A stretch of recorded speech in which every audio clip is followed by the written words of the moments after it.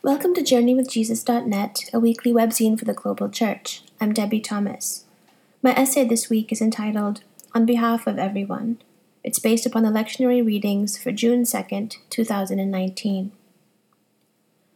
For the seventh Sunday after Easter, the Revised Common Lectionary gives us a portion of Jesus' high priestly prayer, the culmination of his farewell discourse to his disciples. The setting is the upper room on Maundy Thursday. Jesus has just washed his disciples' feet, foreseen Judas's betrayal, predicted Peter's denial, promised his disciples the Holy Spirit, and taught them as if time is running out, which it is. In the final moments before his arrest, he looks toward heaven and prays. I've heard some people call the high priestly prayer the other Lord's Prayer, the one we don't memorize and recite on Sunday mornings. It's certainly not polished and poetic like the Our Father. It doesn't flow or cover its bases efficiently. It's long, rambling, and rather hard to follow. And though the disciples are meant to overhear the words, Jesus' tone has an urgency and passion that is achingly private. Jesus isn't engaging in a teaching moment with this Lord's Prayer. He's rending his heart. In preparation for writing this essay, I sat with the words of the lection for a long time, waiting to see what words or phrases would stand out. I didn't expect the magic words to be, I ask, but those are the words that caught my attention. What does it mean that Jesus spends his final moments with his friends in humble, anxious supplication? Jesus who healed the sick and fed the hungry and raised the dead, what does it mean that that same Jesus ends his ministry by asking into uncertainty, hoping into doubt, trusting into danger? In an outpouring of words and emotions, Jesus asks God to do for his followers what he himself cannot do, to be for us in spirit what he can no longer be for us in body. May they be in us, he prays. May they all be one. May they know the love that founded the world. May they see the glory of God. In his beautiful book entitled Tokens of Trust, the 104th Archbishop of Canterbury, Rowan Williams, describes the strangeness and wonder of this Jesus who prays. Yes, Jesus is a human being in whom God's action is at work without interruption or impediment. But wait a moment. The Jesus we meet in the Gospels is someone who prays, who speaks of putting his will and his decisions at the service of his Father. He is someone who is in a relationship of dependence on the one he prays to as Father. In him there is divine purpose, power, and action, but there is also humility, responsiveness, and receptivity. Do I know this Jesus, the one who pleads so earnestly?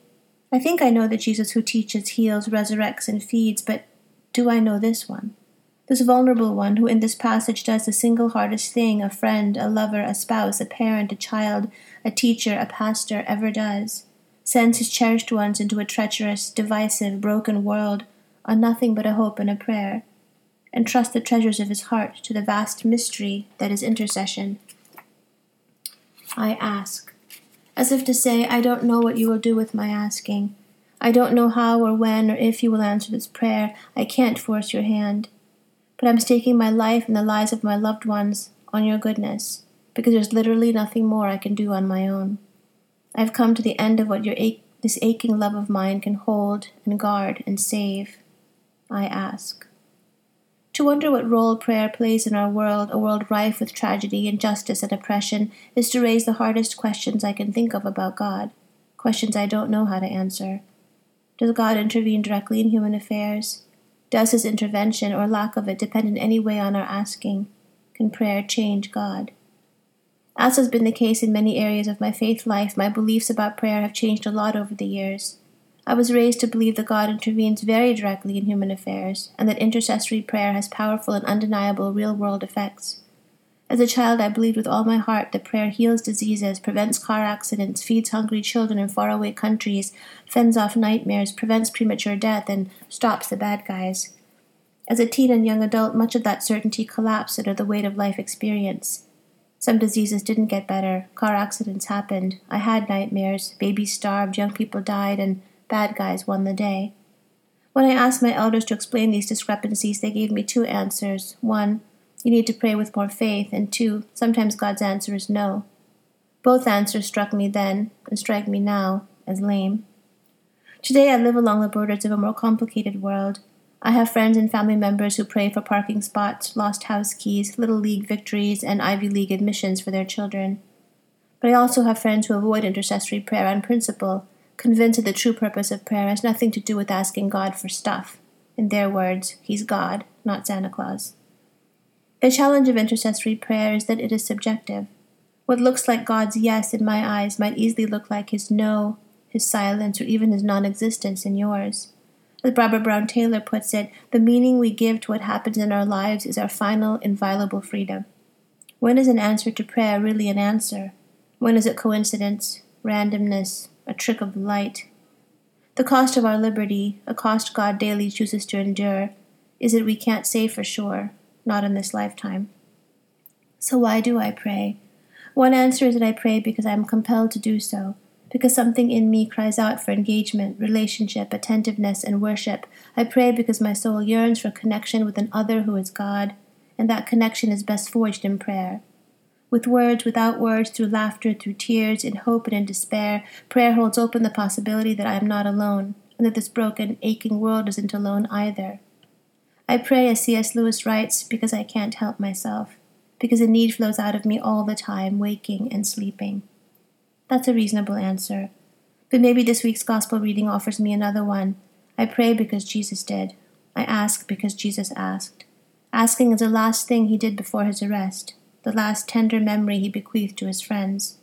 He didn't awe them with the grand finale of miracles. Neither did He contemplate their futures in despair. He looked up to heaven with a trembling heart and surrendered His cherished ones to God. Jesus asked because He loved too much not to. May we bravely and humbly do likewise. For books this week, Dan reviews Interior States essays by Megan O'Gleban. It's crazy to think that a girl who was homeschooled until the 10th grade in a fundamentalist family, spent her summers in Bible camps, and attended Moody Bible Institute, now writes a monthly column for the Paris Review called Objects of Despair. But so it is. In this debut collection of 15 essays, in the words of a friend who also read the book, Megan O'Gleban decided she could think for herself. The title of the book suggests a double entendre around which the essays are organized. O'Gleban was born, raised, and has lived most of her life in the Midwest, a place that smug intellectuals dismiss as flyover country. F. Scott Fitzgerald called it the ragged edge of the universe. True, there are good reasons that places like Detroit lament the loss of its manufacturing economy that will never return to its glory days.